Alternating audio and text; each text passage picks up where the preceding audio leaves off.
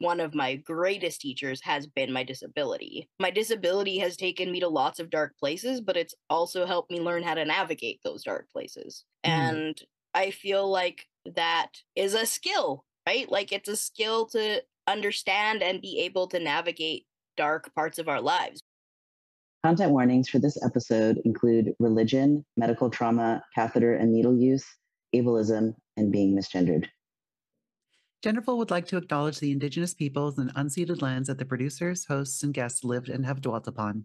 Today we honor the Coast Salish, Mohawk, Algonquin, and Anishinaabe, Plains Cree, Blackfoot, Saulteaux, Nakota Sioux, Métis, and Inuit, and quite a few others in this gathering place.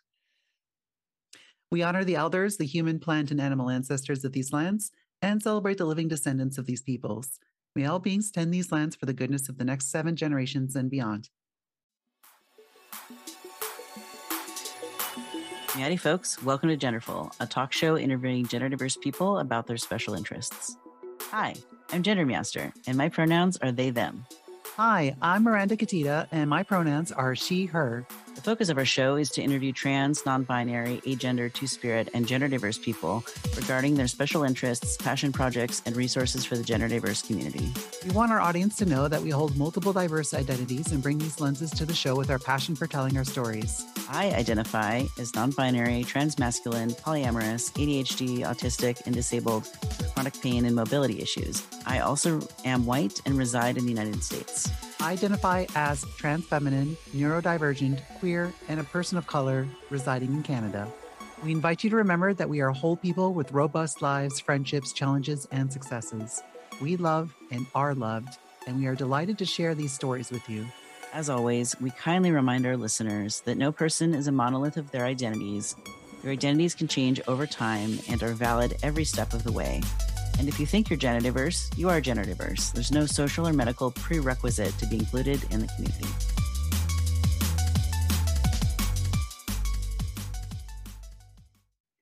Welcome to Genderful Podcast, a show interviewing gender diverse people about their special interests. This week, our guest, Ilara, they, them, is chatting with us about magic, ministry, and disability. Juice happened to see a YouTube video of them hosting a Unitarian Universalist service for Pride Month and decided to invite them for Genderful. Welcome to Genderful, Ilara. Hope you're having a good time. Thank you so much. Yeah. Yeah, thank you so much. I'm really excited to be here. Well, and what's fun is the live recording of this is the day before Samhain. That's ridiculously epic. It makes me really happy, actually. Samhain is like one of my favorite holidays. Yeah. Now, as someone who knows nothing about this stuff, can you maybe explain what that is? Sure. So Samhain is a point on the pagan wheel of the year. There are 8 points on the pagan wheel of the year, and it is the roots of Halloween. It's the time of the year when the veil is the thinnest between the living and the dead. So there's ritual involved, and a lot of the traditions that we see with Halloween have roots in Samhain.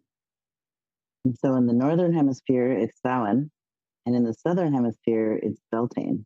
So in the Northern Hemisphere, it's the death ritual. It's honoring our beloved dead.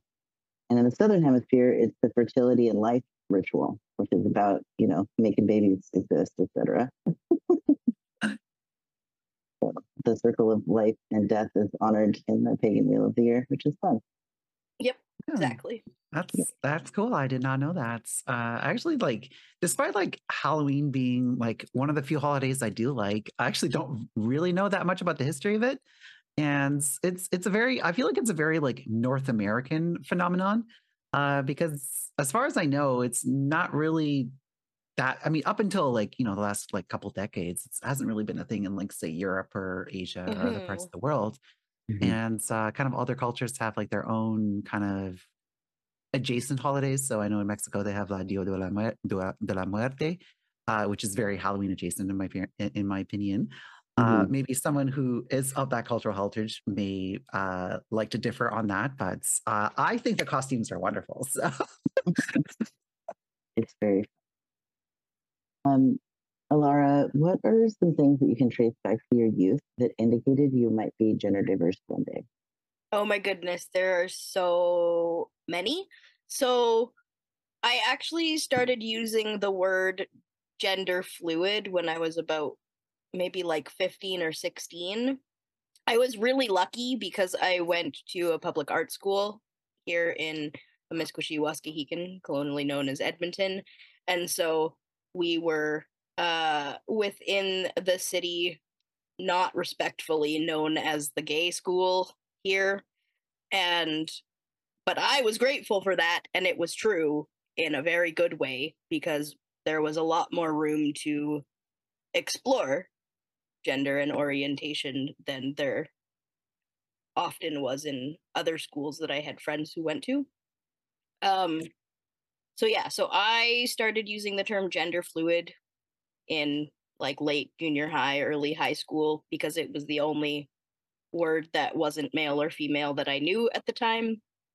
And I would say like early childhood indicators were probably more expression based. I really found feminine defined clothing uncomfortable even as an early child, and like Halloween I would dress up as like superheroes. And I remember one Halloween, one of my favorite Halloween costumes, my dad made me a epic Batman belt for a homemade Batman costume. Awesome. Yeah, so really it was a lot. I think the early indicators were primarily in expression and interests as well. I very rarely found common ground in interests with my female friends. Uh Loved dinosaurs, loved superheroes. And my I mean, parents were both artists, so they were open at the time. And I know like these things aren't gendered, but my parents thought they were gendered, right? of course, yeah. Yeah. I mean, Yeah. I feel like liking superheroes and dinosaurs is a very normal and wholesome thing for any child to do. I completely, Yeah. completely agree. I did Yeah. want to circle back. So you said you went to the quote unquote gay high school. So um, we were talking in the pre-show. I'm also from Edmonton. Like Oh yeah. that's where we're growing up. So I actually don't remember what the gay high school was, but a high school I did go to, our mascot was a lion named Gaylord, Oh and we my loved him. goodness. That's amazing. I went to Victoria School for the performing and visual arts. The Hmm. fact that it was the art school is kind of what gave it that Yeah, of derogatory course. within the rest of the city, right? Because of course you can't love the arts if you're not like Well, it's just cisgendered something people don't that's like the arts, clearly. for whatever reason, people who are gender diverse or sexually diverse, they kind of gravitate towards the arts. That's not the path that I took. I very much kind of went into the sciences, and I didn't really discover that I was queer until much later in life. But I think if stuff like drama was like more accepted, if it wasn't seen as like quote unquote gay or effeminate or whatever, I think I would have taken an interest in it because like I very much developed an interest in the arts later in life. And I think my life would have taken a very different turn had I actually signed up for drama school in a drama class in high school. So, but speaking of how things can take different turns, we all know that like your relationship to gender it's not a linear path. It's, No, you're not going from point A to point B to point C. So how would you no. say that your relationship to gender has evolved over time? I would say so. One huge turning point for me was in, say, like maybe 6 or 7 years ago, and I was doing youth work with the Unitarian Universalist church that I was working with at the time, and I was basically researching alternative gender terms so that I could be supportive of the youth coming into our Mhm. program. And I had never heard the term non binary before. And as a young adult, like as soon as I read about it, was like, oh my goodness, like this is like it just clicked so quickly. Um, and it took me a while to start using they them pronouns because social pressure and being in a mostly elderly congregation made things challenging. But then I realized that it was the only socially responsible thing to do was to use the pronouns that actually matched who I was. Mhm. And prior to that, I would say that my relationship with gender, I was interested in Jungian psychology from a very early age. And a big piece of Jungian psychology is like working on balancing the masculine and the feminine side of ourselves. So, like, even though I would say it is a very gendered form of psychological analysis, the work that I did within it kind of like paved the path to understanding my like more balanced version of who I am as a non-binary person. So that's interesting. I find that interesting. Yeah. And I think now a big piece of my gender journey is really like I get misgendered as female most of the time because I was born in a female sexed body and don't have any desire to change my physical body. My gender is very much an internal piece for me. And so I get misgendered as female a lot, which has created an interesting relationship with that internal feminine aspect of myself because I find myself like gravitating towards more masculine expression, not because I don't honor my feminine, but because I don't get misgendered as masculine, if that makes Yeah. any sense. No, it So, does make like, sense. I mean, yeah, like, so it creates a weird dynamic mhm. internally sometimes. Yeah, because part of gender is performative. Totally. So like we're all performing roles. We're all um there's an aspect of gender it's not how necessarily how you see yourself, but it's how you want to be seen by others, Yeah, right? exactly. So I mean, I can totally understand where you're coming from there, where you just like you're not wanting to be gendered as something that you're not, even though like it's not really like coming from like your internal sense of expression, but just like, hey, Hmm. like I want people to see me the way I see myself. So that involves, having Exactly. to play that expression game a little bit. Yeah, exactly. Hmm. But yeah, I have found it interesting because I've definitely found like almost needing to compensate internally with my feminine self because if I don't express more masculine, I get misgendered all the time. So Yeah, it's absolutely. I it's a mean, this very is interesting dynamic to work yeah, and like with. I can kind of speak to that, like to my own experience as a Hmm. trans femme, is like a lot of people who are trans femme like kind of like over feminize early on in their transition. They go like really, Totally. really hyper femme in their presentation because I mean they want to be perceived as women, right? Yeah, So exactly. that makes absolute perfect sense. Yeah, But for anyone listening, you don't have to do these things. This is just like definitely if not. you're comfortable in the clothes that you're wearing, it, that's all that matters. So you Yeah, are no. absolutely valid regardless of how you present yourself. 100%. This is like 100% just my own personal experience, Of right? course, yeah. Like everybody's experience is going to be different and they're all valid. Well, I hear what you're saying, and I have friends who are trans men who did the same sort of hyper masculinized in the beginning. Yeah, And now I have friends who are, 5, 10 or more years on HRT and full beards. And now they're like, oh yeah, I'm experimenting with wearing skirts and dresses again. totally. Like with my beard, with my, top surgery is all healed up, like, you know, and it's just really fun to watch those beloveds. Like sometimes some of their trajectories have been like going towards trans man he him. And then Mm. now they're like, 5, 10 years into their medical, like chemical transition. They're like, oh, I'm gonna be a he, they, or a they, them, or like their physical form has Hmm. very much changed, but now they're sort of leaning back towards some other direction that's, um, you know, a they, them, who, if they were getting misgendered, would be he, him, even though at birth they were a she, her.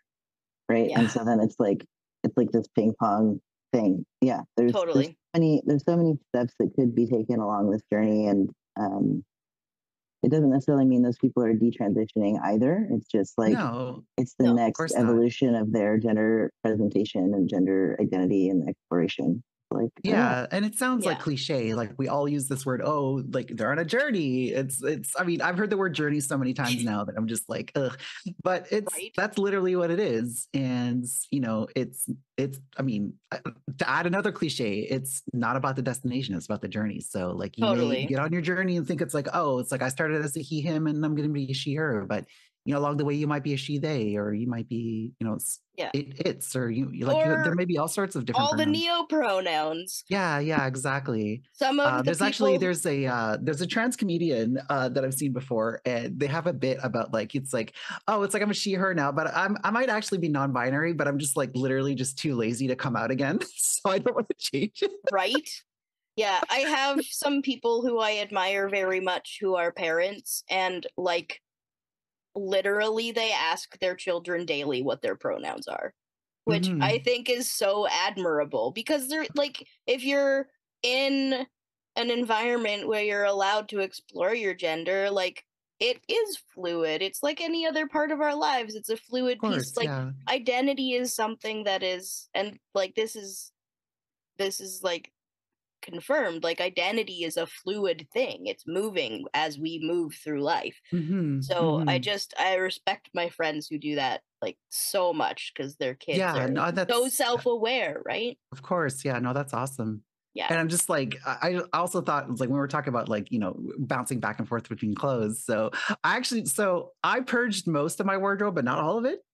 And I still have some men's polo shirts that I kept Nice. because I think they're cute.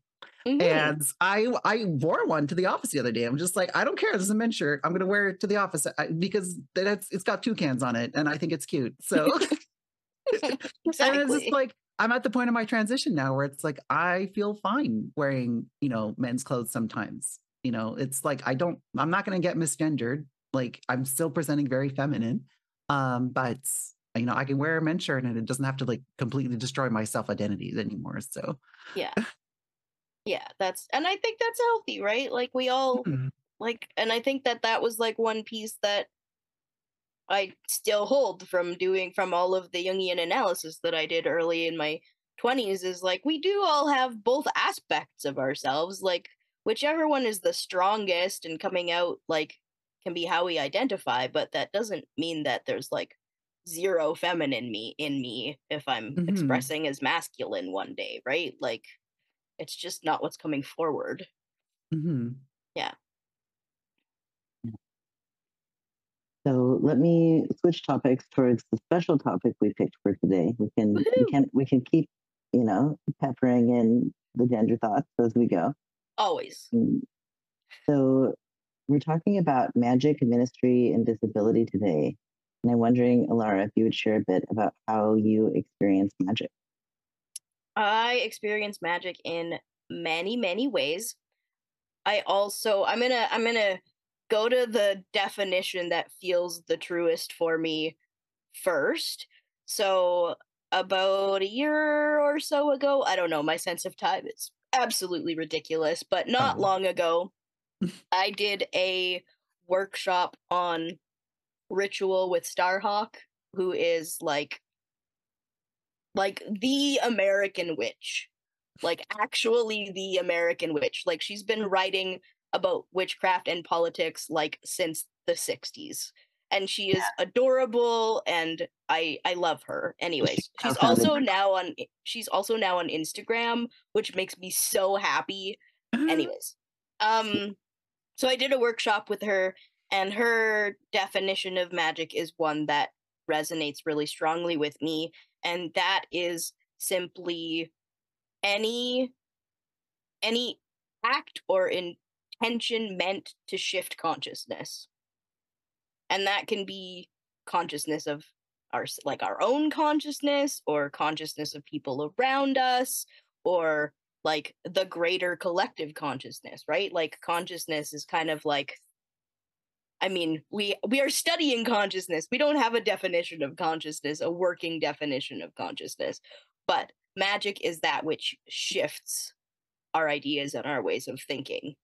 So that's like a definition that resonates with me, and that's like the working definition that she was using within her ritual course, because she was saying like anything you do, if you have intention behind it, can be a ritual. Like the example that she gave was, you can brush your teeth unconsciously, but if you brush your teeth every day and think, okay, I'm like clearing out like negative speech every time you brush your teeth, it's like it makes it a ritual. And if you do it all the time, it eventually shifts your consciousness, because you're being intentional about that action. And when there's a physical action connected to that intention, it helps solidify it and ground it. Yeah. So start yeah. sort of dipping into the Buddhist practice of gathas there then. Mm-hmm. Just turning this daily mundane daily things into a sacred, like, mindfulness practice. Yeah, exactly. Love that. Yeah, there's definitely connection. And so I experienced, so that being the definition, I experience magic in a lot of ways because I'm very intentional about how I am in the world. I feel like one of my greatest like purposes is to expand my consciousness and learn as much as humanly possible within one lifetime. And so I definitely I experience magic through learning. I experience magic through creating. I'm an artist, and art is a huge expression of my magic in the world, and a lot through ritual. I do a lot of ritual in different modalities of ritual. I've done quite a bit of working with the Celtic Wheel of the Year. I myself have a Ukrainian heritage as my background, and so I've been learning in the last few years about Slavic witchcraft, which has blown my mind open because it's so rooted in my heritage, and I didn't know it was a thing, and I didn't understand how I didn't know it was a thing. So there's so many ways that I experience magic, and I also feel like a big piece of it is about connection as well. So like within Unitarian Universalism, we have 8 principles, and one of them is respecting the interdependent web of life, and that like web of life to me is also a big piece of where the magic is, and just like recognizing the connections between all things. Yeah. Well, this next question I find really interesting because it's about dreams, and I love telling people about my dreams to anyone who will listen. There's not very many people who are interested in listening to other people's dreams, but some people are, and I really like to share my dreams with other people. But how would you say that dreaming has shaped you? So I was looking at the list and intentionally not talking about dreaming so I could focus it on this question. So, oh my goodness. Dreaming, wow. Especially within the last couple of years. So I've been connecting deeply with, I think I mentioned it, it's actually where I'm going right after this interview. I have a moon lodge that I go to that's led by a Cree knowledge keeper. And it's a group of dreamers, which I've always been a big dreamer. Like I had some really major dreams as a child that have like shaped a lot of my experience. One of them was an angel visiting me and passing me a note that I dropped behind the bed, and for like most of my life I've been like, what was on that note, and like looking for it. The interesting thing about that one, so I was like 4 when I had that dream, and for like 2 or 3 days after, I was like trying to get in behind the bed, and I found a screwdriver and like tried to unscrew the vent because I was like absolutely certain that the note had fallen into the vent because I couldn't find it behind the bed. And my mom very understandably got mad and was like, it was just a dream. Like, there's no note in the vent system. And so that, like, I feel like that shut down a lot of, and again, this, like, understandable, right? But I feel like that shut down a lot of my understanding of how real dreaming is. And within the last few years of, like, working more deeply with elders and knowledge keepers, I've been coming to understand the reality of my dreaming experiences. And that's, like, blown things so wide open for me in the last few years. Mhm. And it's like a huge way that I experience magic is through dreaming. Mhm. In like very obvious and tangible synchronistic ways. Like, it's mind-boggling, honestly. I'm still kind of like, oh, okay, this has opened up in the last couple of years. Cool. Where do I go from here? Oh, and Yeah. what an accessible form of magic. Right? Yeah, Yeah. exactly. Most people And like sleep. even Some coming people- at it from a scientific perspective, I mean, dreams are very like well studied, and they're Mhm. they're they're very significant. I mean, they're very important, like in the fields of like psychology, neuropsychology, and that sort of thing. So like it's not like purely like a magic thing. This is all, regardless of like your feelings on magic or your feelings on science or anything like that. Like Mhm. I think we can all agree that like dreams can be very important. Yeah, I Um, totally agree. And I actually recently read an article on, there's an online magazine called Psyche, which is Mhm. fabulous. And I, pardon me, was reading an article on how in Western society we become a very waking centric world. Mm. And so I really feel like what you just said is important, because I feel like gonna like be my anti-capitalist self for a moment here, Go but for it.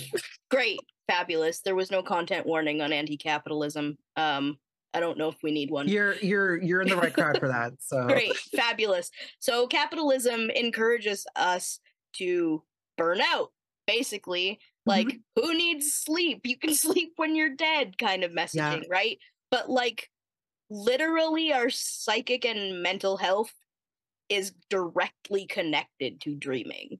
Like even from a scientific standpoint. And the interesting thing I found about that article was it was talking about how rarely sleep science incorporates dreaming, which is like literally the bridge between being in waking and like deep REM sleep. It's called hypnagogic sleep, and it's like the bridge between the waking and the sleeping. So if you're not dreaming, you're not actually getting deep enough sleep to be rested and well. Like, yeah. So it's so interesting to me. Yeah, it's definitely, and it's a very like it's not even just a human experience. Like, there's studies now about how animals dream. Oh as yeah, well. I mean, anyone who So owns a dog probably exactly. knows when their dog is dreaming. Right? Yeah, Yeah. precisely. For a long time, there was like inaccurate science that said animals Sure. or humans are the only animals that dream. It's one of the things that like defines us as humans, but that's been very disproven. Yeah, I'm always kind of skeptical of anything that like tries to separate humans from other animals. It's like, well, Right? I mean, like, Yes. yes, like we can build iPhones and stuff like that. Animals can't really do that, but like there's not that much that separates us from other animals. So No. but yeah, no, I'm like, and as I was saying before, like I'm very much coming at this from a perspective of like a scientist. Like I'm very much like embedded in the natural world. Like I'm not a spiritual person in any way, and I'm still like, yeah, dreams are really important. Yeah. And just speaking of my personal experience, like I've had dreams that have like, for better or worse, have completely changed my life. I mean, exactly. I once, like, the worst depressive episode I've ever had was because of a dream. Yeah, that's real. So yeah. Now, for those of you who are listening in the future that are not watching, our guest actually has a shirt on that says "Dream Big" on it. And the Can you maybe tell us bottoms, a little bit more about that? sure. So I have a shirt on. There's more on the bottom. It says "Dream big, then let your heart lead the way." And it's a picture of a palm with like the moon cycles and an eye in the center. It's from one Mm, of my favorite clothing companies. I am not sponsored, but it's called Wholesome Culture, and it is I think it's entirely online, and they donate proceeds to animal well-being and use sustainable fabrics, and awesome. very frequently have sales that make things super affordable. Awesome. Yeah, Yeah, no, we can, I'm sure we can put that in the show notes. do Yeah, it. Wholesome Yes. Culture. I'm grabbing it right now. Yeah. Amazing. Um, I'm always on the lookout for like cool shirts, especially shirts that I can purchase in Canada that don't cost me like $100 to ship here. Right? Yeah, real. Okay, so one more thing. I'm actually super curious. So, one of my major experiences within the last couple of years with working with other dreamers is the phenomenon of collective dreaming, which has like completely blown my mind. And I'm Mm. super curious about how that could be explained scientifically if you have thoughts. So, when I say collective dreaming, I mean like this is like a bit of a mundane example, but I don't really Mhm. want to go into the more mystical ones because they feel a little bit personal. But like, I dreamt that uh, one of my friends texted me about needing birthday cake, and I was like in this place where there were big trains that you could ride around. And I texted her the next morning, and I was like, "Ah, I just dreamt about you making a cake," and I didn't tell her the train part. I just said that. And she was like, Mm. "Oh yeah, yeah, it's like today's one of my kids' birthday and we're like going to this play place with all of these like big train sets cuz Ari loves trains." I was like, Yeah. "Oh, okay, cool." So like that has happened more and more frequently and in deeper and Mhm. deeper ways since I've been working with my dreamer.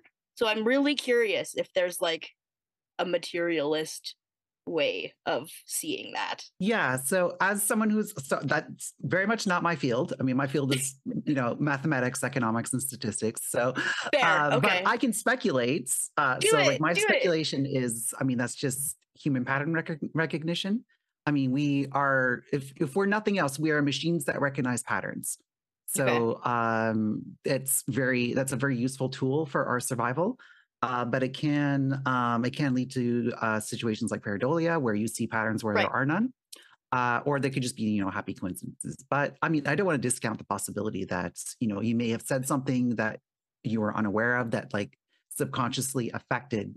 So this is something that like I love conspiracies. We talked about flat Earth a little bit in the green room, and another conspiracy I love to kind of do deep dives on is like the whole alien conspiracy, and like Love it. it's interesting how like when people like have these alien abduction stories, they all kind of like have the same alien that Mhm. it's like your X-Files, like the little man with the big eyes, and they all basically look the same. So it's like, oh, some people might say it's like, oh, well, that must mean it's real. That must mean that like they're all being abducted by these aliens. But the actual scientific explanation is like people started sharing that story, and then that subconsciously kind of fed into other people's like imagination. Mhm. So it's just like it kind of like one person had the story, and then they told other people, then it blew up in the media, and then everyone's just like they have these like they pass out, or whatever situation might be, but because they have this like pop culture idea of what an alien looks like, that's what their brain imagines. Right. So I could go on a rant on that for a long time, but we should probably move to our next question. Fair. Fair. what an enriching conversation. Um, so, Laura, what and who have been some of your greatest teachers? Oh, there's so many. Um, so I literally just finished like 3 days ago my application for grad school. And one of the big pieces that I talked about because it's a really extensive, a very extensive application, including like letters of your goals, like professional and personal goals. And one of the things that I talked about the most within that context was how I don't feel like I feel like goals are mutable. They change all the time. But I don't feel like I'm here purely because I put me here. Like, I'm here because I've had so many teachers who have helped me get to this point in my life. And there's lots of humans who are those teachers. My yoga instructor, the minister I worked with for a long time, a number of the elders in my life. Like, I have lots of human teachers, but then I believe my intention with this question was also that one of my greatest teachers has been my disability. So I was born with chronic kidney failure, and it's been like such a huge journey. And it's kind of like what you said, like a dream created this like big depression. Like, my disability has taken me to lots of dark places, but it's also helped me learn how to navigate those dark places. And I feel like that is a skill, right? Like, it's a skill to understand and be able to navigate dark parts of our lives. We all have dark parts of our lives. Absolutely. But like, having to touch those spaces so early in life, I feel like has been a blessing in a lot of ways. And definitely I would say that like that experience of having a disability has been one of the things that has brought me to where I am now. Which I feel like I'm in a lot of places now and in this moment, but like specifically in the place where I am pursuing grad school and looking towards doing ministry and like doing all of the things in the world that I feel like I'm called to be doing. But yeah, so those teachers I feel like it's really important, and this is definitely like one of the main teachings in a lot of Indigenous communities. Like, humility is so important. Like, we wouldn't be definitely where we are without those that came before us and those that have taught us all that we know, right? Like, we're not islands. It's exactly what you were just talking about. Like, we even unconsciously pick up information. So, right? Like, there's teachers around us always. Yeah, 100%. So we wanted to ask Ilara a bit about what have you learned from your disability? You mentioned a minute ago that one of your great teachers has been disability, and I wonder if you wanted to spend a little more time talking about that with us. Sure. So I feel like I mentioned the skill of being able to navigate difficult times. So that's a really big piece. But I also feel like, having not had any other experience in life beyond my chronic illness, like, I've always had this chronic illness, I feel like one of the greatest lessons that I have learned from it is the gratitude of each moment, because there are so many difficult moments that when the moments are easeful or joyful or like genuinely heartfelt or connecting or magical moments, I have so much gratitude for them, because I have so much experience with having to navigate darkness.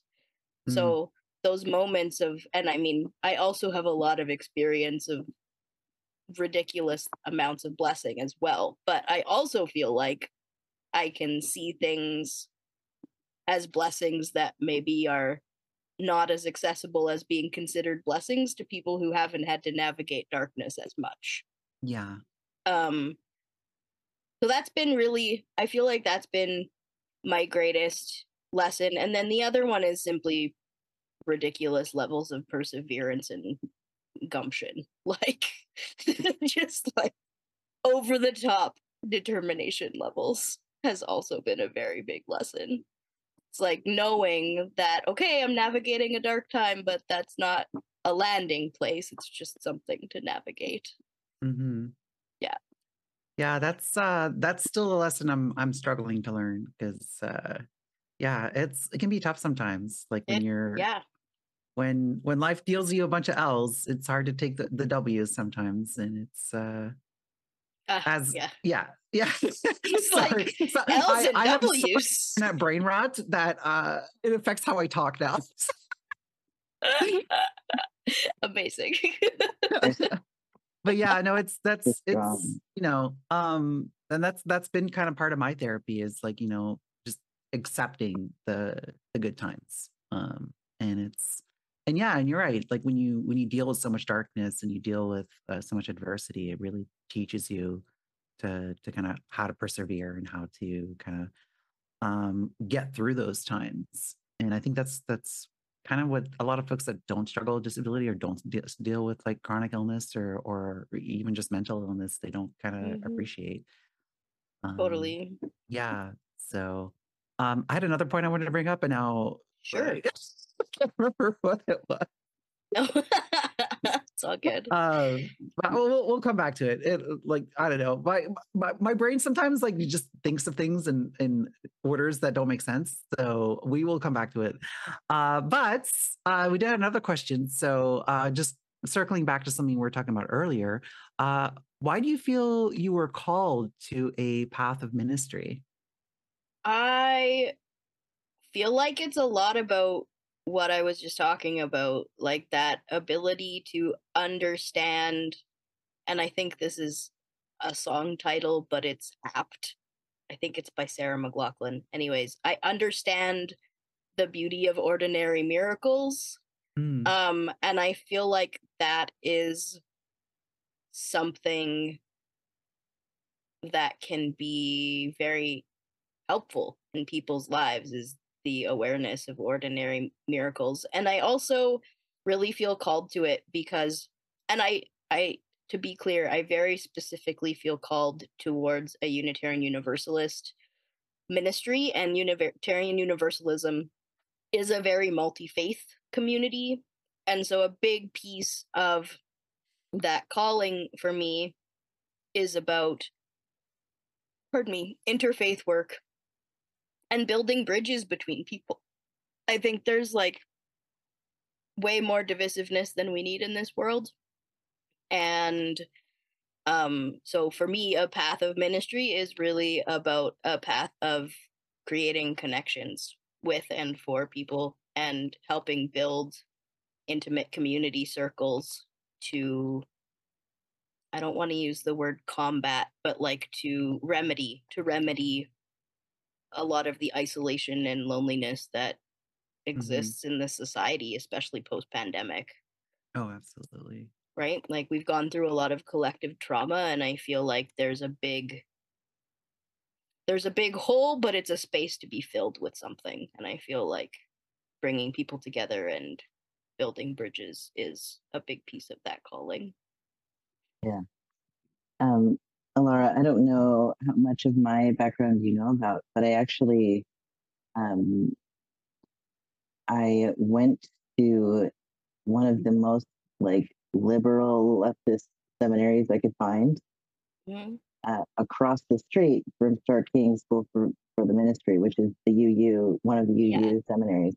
So I have friends who were in that school doing that work while I was in my program, which was a multi-denominational Christian program. I then converted to paganism halfway through my program. Love it. Love it. Instead of getting a master's in divinity, I swapped it to a master's in theological studies, so I didn't have to do a midler or my third year of school. And now I have a master's degree that I'm totally not using because it's really hard to figure out how to make a living as like some sort of pagan chaplain person.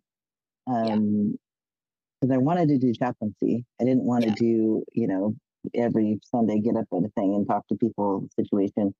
And so wanted to do chaplaincy. And so like I feel like I have found some of the ways to bring some of those like values or the pieces that felt important to me, especially about building community and like creating places that are meaningful to people through the work that we do on Twitch and on Discord. And, you know, not that we're a cult at all, if we're not, but just a community space where people can share resources and like, you know, build friendships and, you know, navigate life together. And there's something that's so like powerfully disability forward about having it be an online community because totally, you know, you don't have to get out of bed and go to the thing, like you can do it from your house. Um, and so that's assuming you have the technology to access it and you have an internet connection, which I know not everyone does. yeah, So I will acknowledge those limitations right there. yeah. But yeah, there's something really that has felt very meaningful to me to be doing those pieces. And so yeah, Yeah, that's my ministry, if you will. Like that's really cool. No, totally. And I've been kind of wrestling with that in the last couple of years because I did children's and youth ministry within the church for like a decade. And then in going Universalist Church. within the Unitarian Universalist Church, one of the congregations here. And then when I resigned to go back to school, I was like, what am I doing with my ministry? Like, I'm a student now, but like, where's my, like, I felt like I had to leave ministry to become a minister is what I felt like.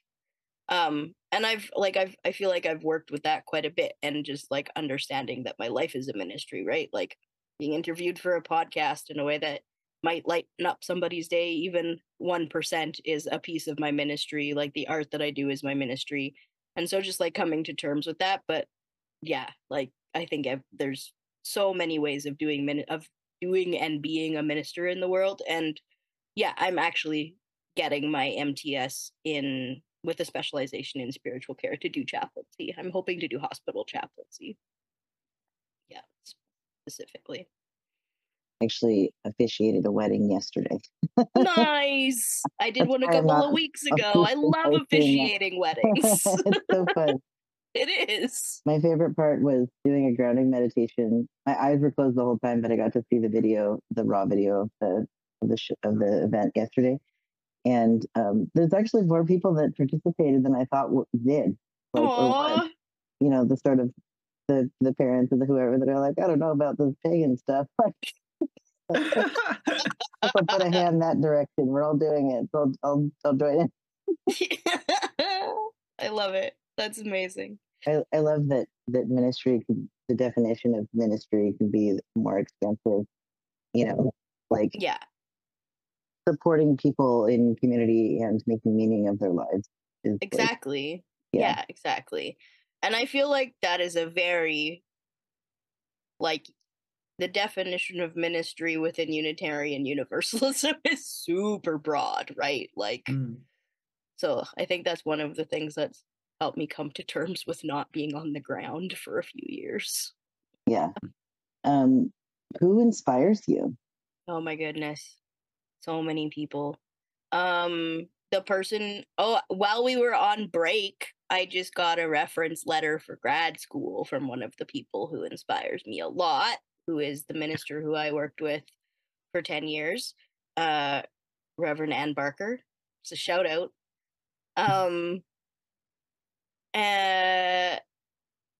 There's so many people, though, who inspires me.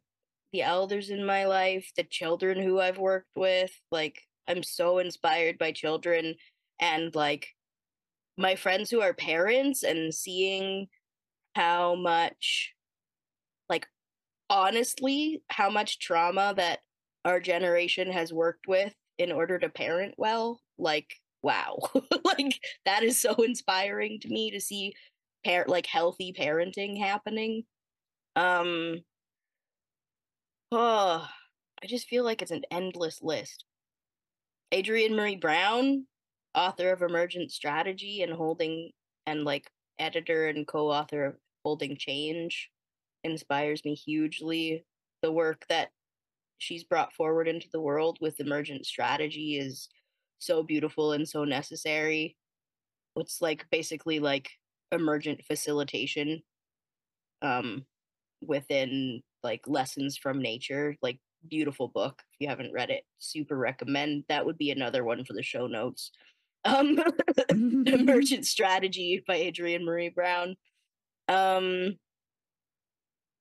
Yeah, I honestly feel like it's an endless list because everybody I come into contact with inspires me a little bit because we all are always learning from each other and building these new connections. Like this podcast inspires me, doing this work inspires me. Like honestly, right? Like it's bringing a community into the world in a world where there's so much like divisive media and in the middle of so many wars going on. Like community building is probably one of the most inspiring things there is. Like, yeah. Mm-hmm. I think that honestly kind of covers it. Yeah. Well, Yeah. it's not a short list to be sure, but that's a good thing. Yeah. I don't remember what I had in mind with that question. It was a while ago now, but I'm glad Anne got a shout out. Now, in addition to building community, how do you participate in building justice and shifting systems? So I'm going to go back to emergent strategy. So emergent strategy has different principles. The book Emergent Strategy, Adrienne Marie Brown, making sure that's a real clear reference. But one of the pieces that really matters to me from that is the principle of small is all. And that's the idea, and it's combined. There's a couple. So there's small is all, and then there's mile deep, inch wide. So rather than trying to go for as many numbers as possible, like going into depth within the relationships that are there and like using that as an organizing principle, I think is really important because, again, capitalism, all of the numbers, like the number of followers is the thing that matters the most. That is how you get paid, which is understandable. We need money in this world. But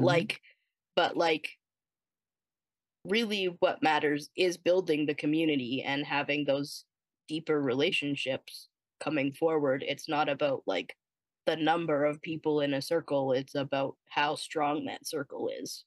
Yeah, it's quality over quantity. Yeah, exactly. Yeah. So I feel like going deep into the relationships that I'm in is actually one of the ways that I participate in building justice and shifting systems the most, because it's antithetical to capitalism. Actually, though, and then there's like very many on the ground ways that I also participate in building justice and shifting systems. I volunteer with the City of Edmonton Disability Advisory Council. I do a couple of different small group ministry facilitations through our church. I've worked with youth. I've done guerrilla art is another way that I like to build justice, just like simple things. Like one year I organized it so that our youth made fleece scarves and wrote love notes and then like tied them along the bridge leading up to the youth emergency shelter here in Edmonton. So like projects like that. So the whole bridge was full of scarves and notes. But I just feel like there's so many crucial ways of shifting systems that happen on a smaller scale. And like I feel like resisting oppressive systems doesn't always have to be a big act. Like I feel like little acts matter when it comes to resisting oppression. Oh, like, absolutely. Right? Like so I do lots of these like in the world ways of servicing in order to build justice, but I really feel like the things that matter the most are like even the inner dialogue shifting and like treating each other with kindness and compassion and care. Like Mhm. those are the things that shift systems the most, I think, is when we Yeah, can absolutely. see And like each other.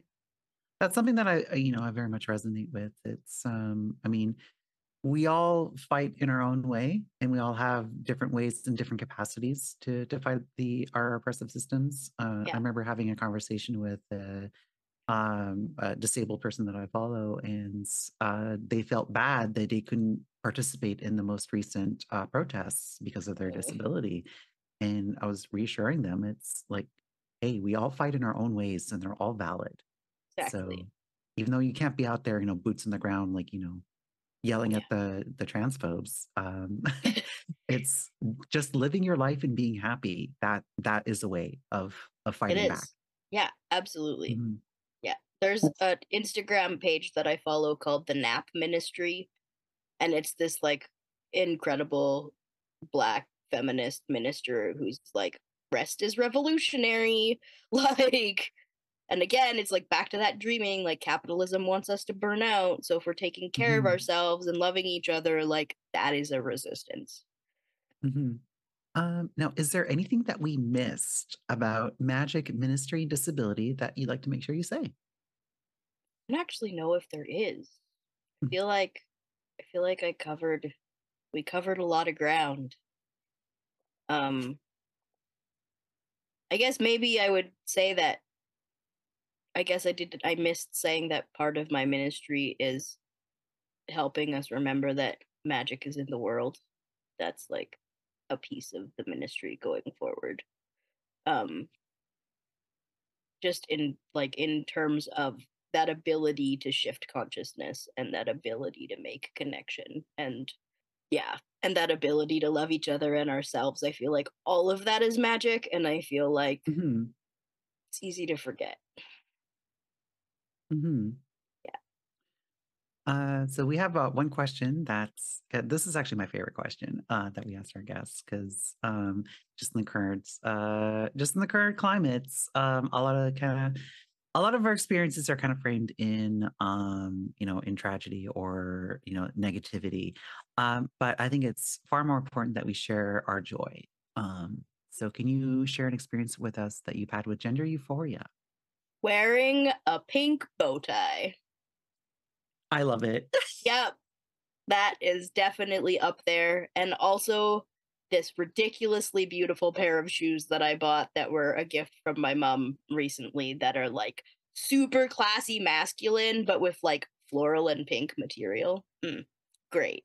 Love it so much. Super Hmm. It's euphoric. got a lot of gender energy. I love it. Yeah.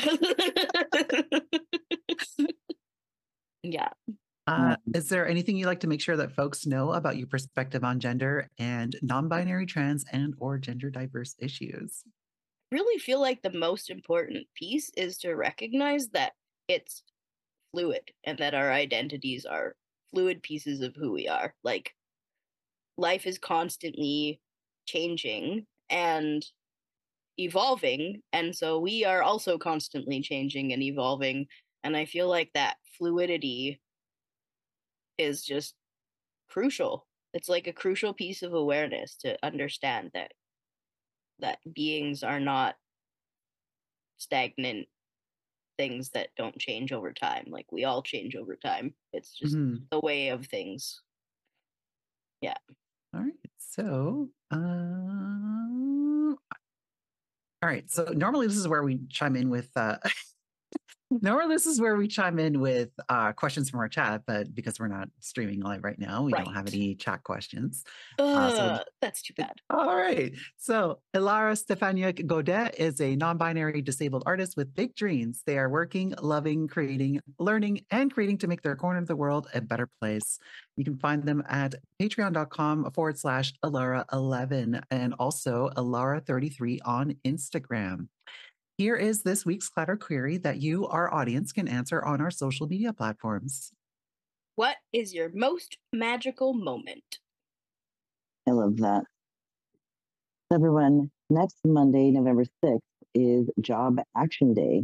So we are having a very special Genderful episode featuring a panel discussion of various trans folks employed at large companies. I've noticed that so many of us gender splendor beings tend to have lots of artsy jobs that don't pay a lot. Like almost all of my trans friends are in that category. And so I was like, okay, but like some of us have figured out how to have good jobs with like decent income and like great health benefits, because at least in the United States where I live, we don't have universal health care, and it's real hard to get your gender affirming care medically. So we want to spend some time kind of looking at and discussing with some like gender diverse people who've kind of figured that out. How did they get there? So if there's anyone in our community who's like, I want that too, then they can learn a bit more about how to get from where we all are today to that point. So that is our special panel discussion for November 6th. It will be live streamed, and then also will be a Genderful episode later. And then on Monday, November 13th, our Genderful guest will be Rafi Marhaba, they them pronouns, and we are discussing art, activism, and spirituality.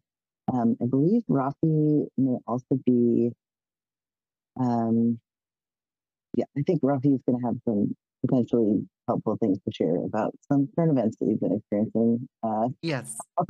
I'm looking forward to that conversation. Anyways, Genderful would like to thank all of our supporters on Patreon, including our newest supporter, Miranda Katita. Miranda, do the mischief. I don't know. I'm investing into our own show. So. I mean, so I'm actually going to be one of the panelists in next week's pod because, I work for the government of Canada. So, and I've recently returned to work after being off on disability leave for a couple years. So I have all this new disposable income. So, I like to pay it forward and spread the love and, pay back to all the people that have made my life better. So, well, we're very grateful for your support. I'm now going to read the rest of our list of wonderful supporters. Holly Blash, Winter Vespers, Loch-Ness Gamer, Justin Baker Rojas, Sandra Mickelborg, Yaisio, Ray of Swords, Sherry Keller, Mirami, the Hessian, and Trans Capybara. Thank you, everyone, for being here and enjoying this show. I know the editing was a bit different than usual, but we have enjoyed having you here, and we'll see you next time. Bye. Genderful would like to thank our guests for being on this podcast. If you'd like to catch us live, join us on Mondays on twitch.tv/gendermeowster. Show notes will appear in the edited versions of the show on Fridays on both YouTube and podcasting platforms. If you have a question you'd like the host to answer or are gender diverse and would like to request an interview, please send an email to genderfulpodcast@gmail.com or sign up via the website at genderfulpodcast.com. As a gender diverse community, the Clouder wants to assure our listeners that we're prepared to moderate our spaces. We will get positive and negative feedback on these shows and topics, and we have a moderation team on our channels, socials, and Discord server ready to deal with this. Please join our Discord server at discord.gg/meowster to meet the community and get a regular digest of solidarity resources. You can also support us with subscriptions on Patreon, following and reviewing us on your favorite podcasting platform, or engaging with our posts and content on social media at GenderfulPod and at GenderMeowster. You can take a few minutes to rate the show. We will post any 5-star reviews on our socials, so get creative. Mention a special interest of your own, a project you're working on, or even say hi to your comfort person in your review. What power! This show is made possible by volunteers, tips, and subscriptions. Shout out to the folks helping us coordinate guests, edit the podcast, moderate the live chat, and post on our socials. Here's our artist credit. Genderful is hosted by Miranda Katita and GenderMeowster. Genderful's pre-show is wrangled by JuiceTex. Genderful's live stream is produced by Mirami. Genderful is edited and mixed by Transgriffin and Free Range Megs. Genderful's promos and thumbnail graphic are designed by Transgriffin. Genderful's social media is managed by Kamesy. Genderful's theme song is called Hope by Free Range Megs, also known as Soma. The current GenderMeowster logo was designed by Siptopia. Genderful is the intellectual property of GenderMeowster. All rights reserved. Trans rights are human rights. That's right.